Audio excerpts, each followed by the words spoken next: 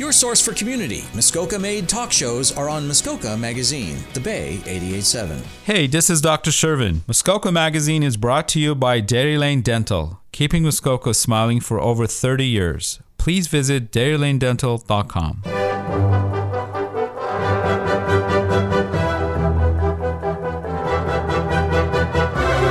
This is Boyer's Modern History of Muskoka with your host, Patrick Boyer.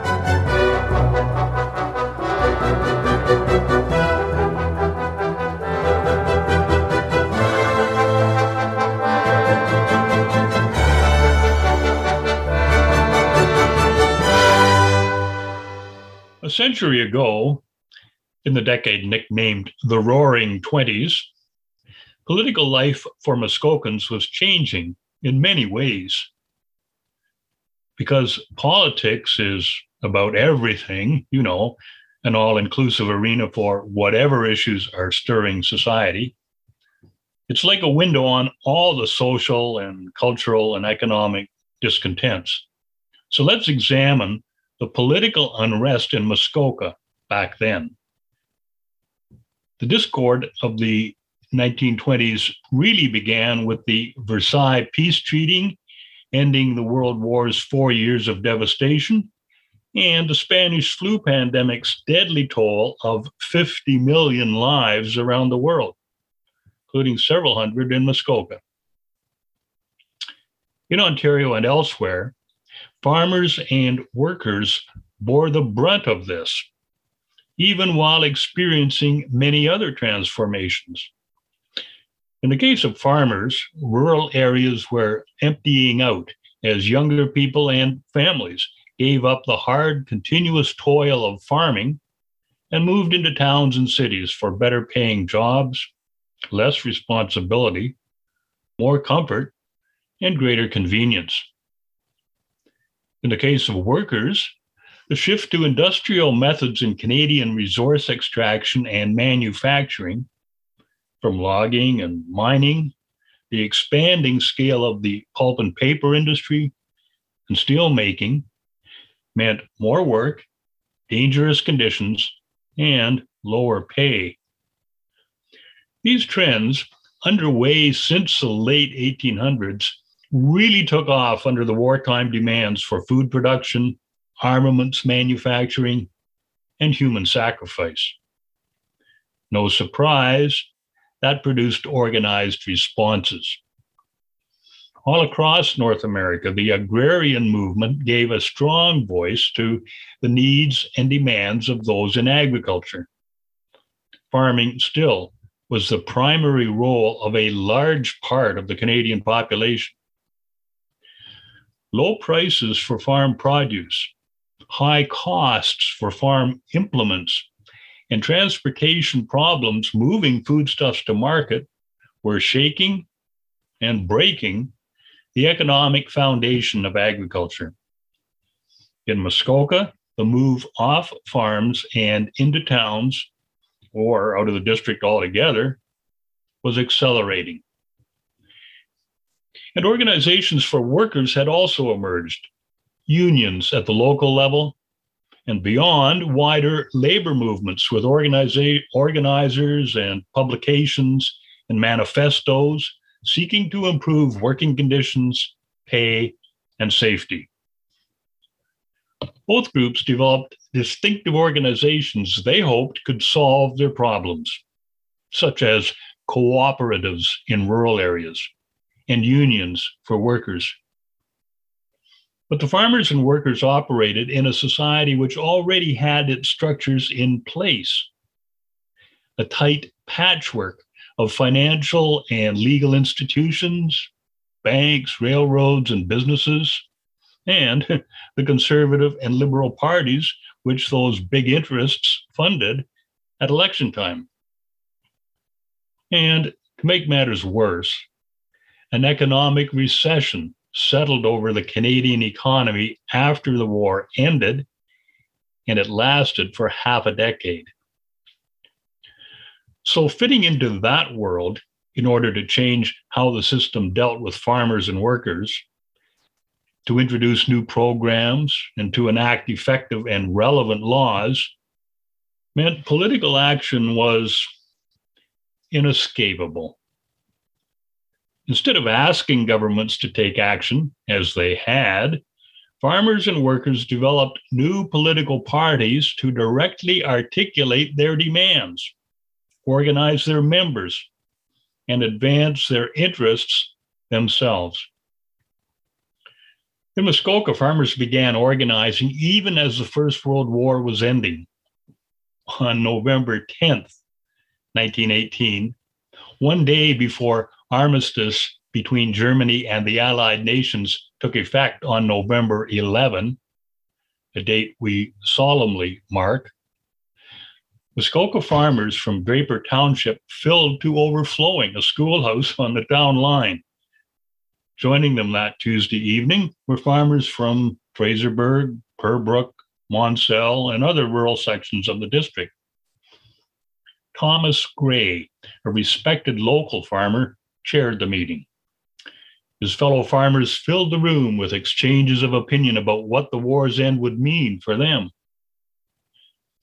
After calling the assembly to order, Chairman Gray introduced an Orillia man named McKinnon, who was accompanied by a fellow organizer named Kamek from Washego.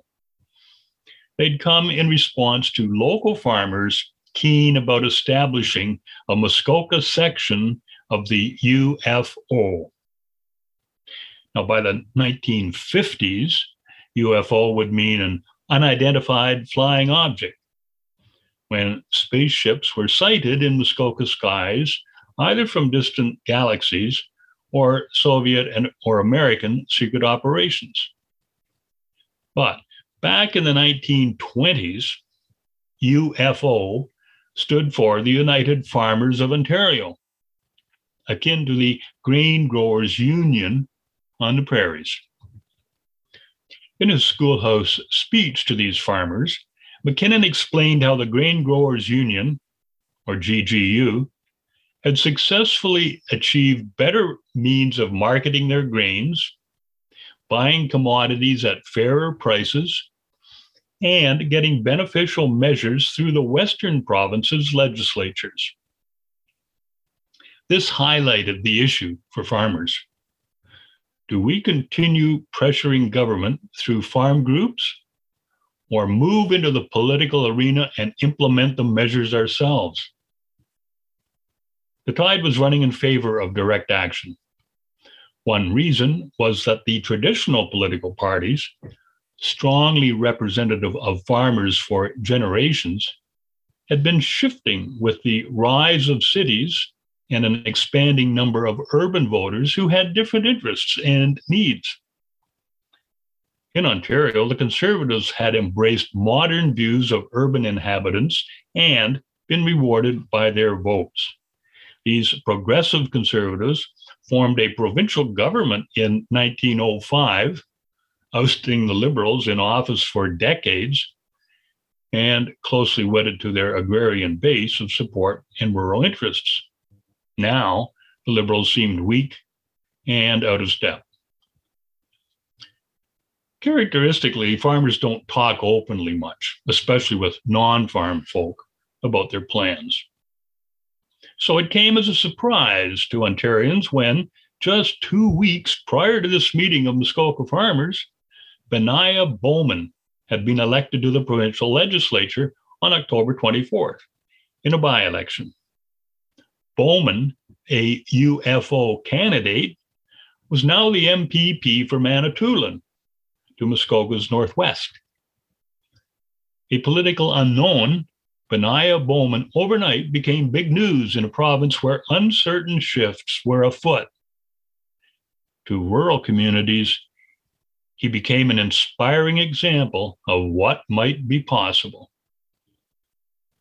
News of politically organized farmers winning seats in the provincial assembly became even more sensational in the spring of 1919 when another UFO candidate, John Wesley Whittyfield, was swept into office, this time on the other side of Muskoka in Ontario North constituency, also in a by-election. With the United Farmers of Ontario, it was no longer farmers running as conservatives or liberals, but straight up, unfiltered representatives of agriculturalists and their own interests. Whitfield was a well-known farmer with a respected reputation. He'd advanced agricultural methods by implementing ideas and methods learned at the Ontario Agricultural College in Guelph and later at University of Toronto. Now, these two by-election results were dismissed by Premier William Randolph Hearst and the Conservatives as harmless protests by voters letting off steam, believing the results in a couple by-elections could not harm the popular Tory government itself. However, an out-of-sight groundswell was gaining force. After a short break for important messages from Muskoka sponsors of this Hunters Bay radio program, we'll see the surprise that was about to deliver in Ontario. This is Dr. Shervin. Hello. Dr. Shervin owns a dental practice in Huntsville. Yes, ma'am. But it's not only a dental practice. Dairy Lane Dental plays a major role in our community, supporting organizations that enrich your town like community radio, being a member of the Bay Food Crew, and Huntsville Hospital Foundation Business Cares Program. Dr. Shervin and his team at Dairy Lane Dental knows that alongside truly understanding their patients by providing a pleasant dental experience comes a responsibility to take care of our home. This is correct. Dairy Lane Dental, keeping Muskoka smiling for over 30 years. Please visit DairyLaneDental.com. By Muskoka for Muskoka, your collection of Muskoka-based talk shows. Muskoka Magazine, The Bay 88.7. I'm Dr. Shervin from Dairy Lane Dental, and you're listening to Muskoka Magazine. This is Boyer's Modern History of Muskoka with your host, Patrick Boyer.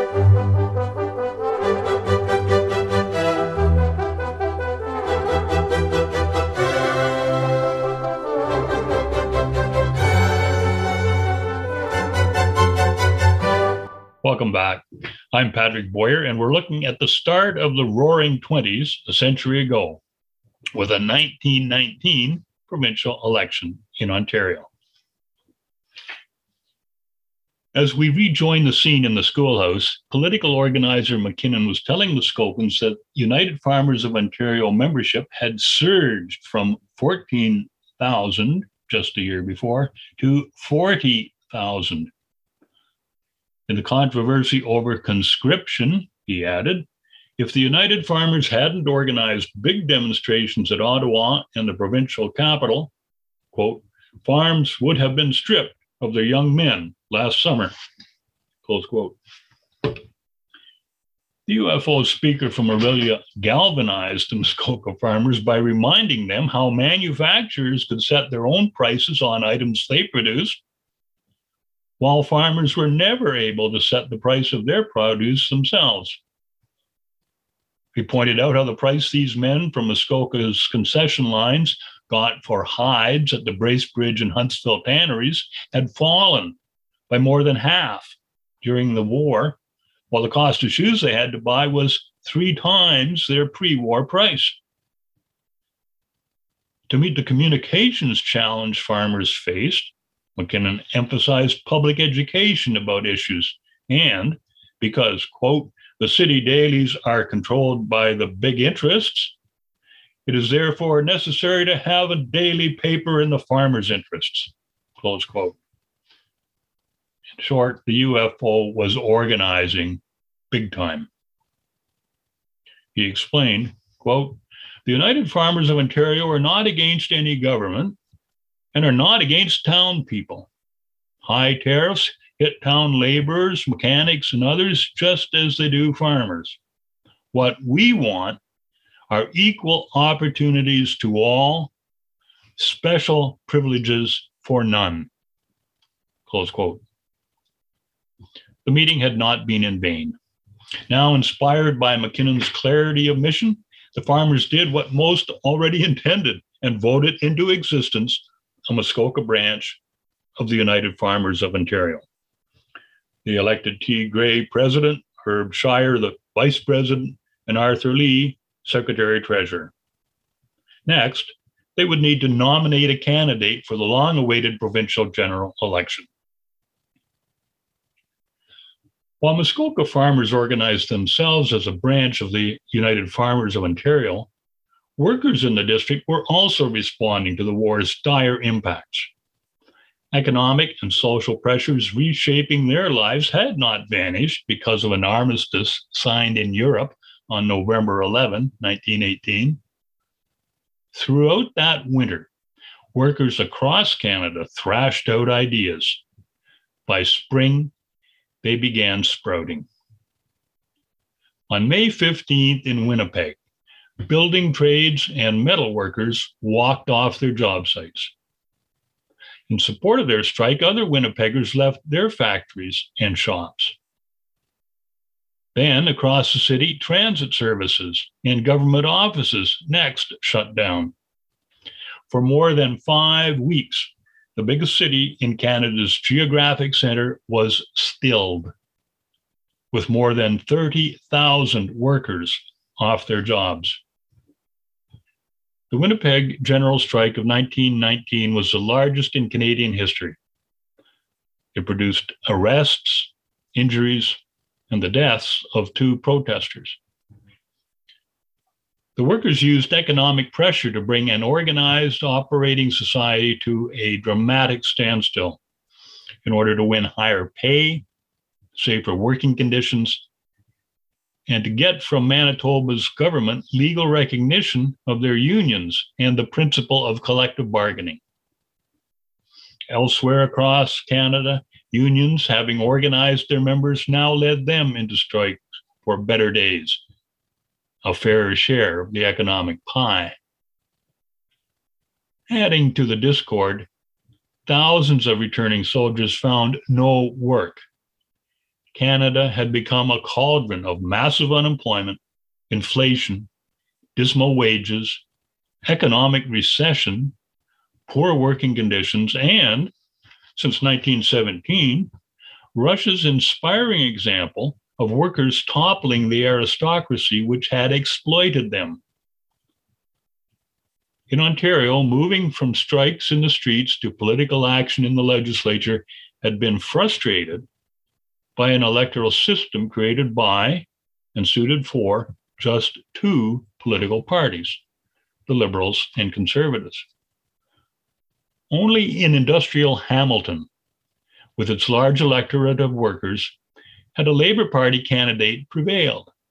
In East Hamilton riding, Alan Studholme, first elected in a 1906 by-election, was re-elected in 1908, 1911, and 1914, a lone stalwart of Labour in the Ontario Assembly. Muskoka registered the same turmoil that the Great War caused everywhere. Workers went on strike at a Bracebridge tannery for a wage increase of 30 cents an hour, while farmers struggled against everything from conscription and low commodity prices to higher input costs and lack of effective political representation. And as the war's cross pressures accentuated the divide between farm communities and urban areas, that gulf continued to widen because rural migration to Ontario cities accelerated.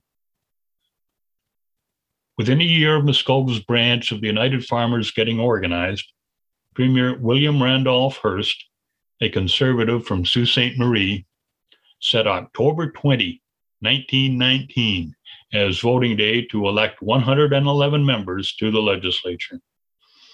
And for the first time, women had the vote. The 2 UFO MPPs, Benaiah Bowman from Manitoulin and John Whitfield in Ontario North Riding, sought re-election. And elsewhere across Ontario's rural and small town communities, dozens more UFO candidates were filing their nomination papers with the returning officer. Premier Hearst and the Tories generally remained confident, unconcerned, even mockingly amused. The UFO, Hearst liked reminding Ontarians, didn't even have a leader. Muskoka's UFO leaders, Gray, Shire, Lee, and others, were dedicated to the cause, but remained hung up on the perennial dilemma of whether to just talk big about reform or to actually put your life into it. Despite a good number of UFO candidates across the province, even a couple who'd won by-elections, they demurred. Probably the by-elections had indeed been aberrations, as the Premier said, so why jump into a general election and lose face? Muskoka's UFO adherents sensed the confidence of the Conservatives campaigning for incumbent MPP George Ecclestone. And while others might have judged that confidence as the arrogance of comfortable office holders, the Muskoka farmers took it at face value. Besides, a lot of their Muskoka friends and neighbors were rib-rock Conservatives. Why risk good relations needed in the local farm community just for the sake of railing against big interests, big dailies, and big cities? The UFO organizations were entirely community-based. Without a head office, nobody was ordering Muskoka's UFO to field a candidate. It was up to them. The district's stolid farmers gave a backcountry shrug and left the battlefield to seasoned partisan troops. While George Ecclestone was renominated as Conservative candidate, influential and popular North Muskokan Harmon Rice, editor of the Huntsville Forester, got the Liberal nod. Harmon was as liberal as his weekly newspaper. So, in according him the party's nomination, astute local grips got a 2-for-1 bargain, a strong candidate, and an updated 8-page newsy election brochure regularly circulating throughout Muskoka every 7 days. Without the district's United Farmers fielding a candidate who could reconfigure the choice-facing electors, and despite the shifting ground under the province's political landscape, for Muskoka voters, the 1919 Ontario election remained the traditional two-way slugfest. October 20 dawned with fine autumn weather across most Ontario. Premier Hearst welcomed the day, confident, as many others were, that by sundown voters would have reinstated him as Premier. However, late into the evening, as returns continued to be tabulated in Ontario's 111 constituency, everyone was shocked, including the winners. The election's unprecedented outcome gave birth to a third-party government and heralded the new era of multi-party elections and many parties at Queen's Park. The United Farmers won seats all around Muskoka, Manitoulin to the northwest, Ontario North to the southeast, both Victoria County ridings to the east, and the 3 Simcoe County ridings to the south. To the immediate north, Liberals took Parry Sound, a separate electoral district at this time, from the Conservatives. Of Muskoka's 10,254 registered voters, the 6,875, that's about 67%, who turned out at the polls, gave 3,054 ballots to Ecclestone, 2,764 to Rice, and 789 to independent candidate Dalton Armstrong. If the UFO had fielded a candidate in Muskoka, the mood for change could have attracted, as in so many other ridings, enough votes from Muskoka's farmers, workers, and other protest voters who'd cast ballots for independent Armstrong to come up the middle between Harmon Rice and George Ecclestone and land as an MPP in the legislature. Future events would show that such a scenario was not far-fetched, as we'll see in an upcoming program. Conservative Premier Hearst lost to a Labour candidate, while the Conservatives fell from a majority government 14 years in office to having a remnant contingent of 25 MPPs, including Muskoka's member. Candidates for the leaderless United Farmers of Ontario had more MPPs than any other political entity. The UFO's 2 seats in the legislature had mushroomed to 45. The Labour Party's single seat had multiplied to 11. Liberals had gained slightly with 28 members. Although Farmers and Labour together won just 1/3 of the popular vote, far from majority support, their total of 56 MPPs could outvote the 53 Liberals and Conservatives on the opposition benches. This showed for the first time how the electoral system meant one group could get 100% of the power with only 33% support, a defect still operating today, a century later. Because the United Farmers had far more seats than Labour, choosing the Premier fell to them. The UFO chose Ernest Drury, a farmer in Muskoka's neighboring Simcoe County. The son of Ontario's Minister of Agriculture in a former Liberal government and a respected farm leader in his own right, Drury was sworn in and named a coalition cabinet. His farmer Labour government took office on November 14, 1919, just in time to handle all the hot issues and deep discord of the Roaring Twenties. Thank you for listening to Boyer's Modern History of Muskoka. Our program's producer is Jacob Krieger. I'm Patrick Boyer.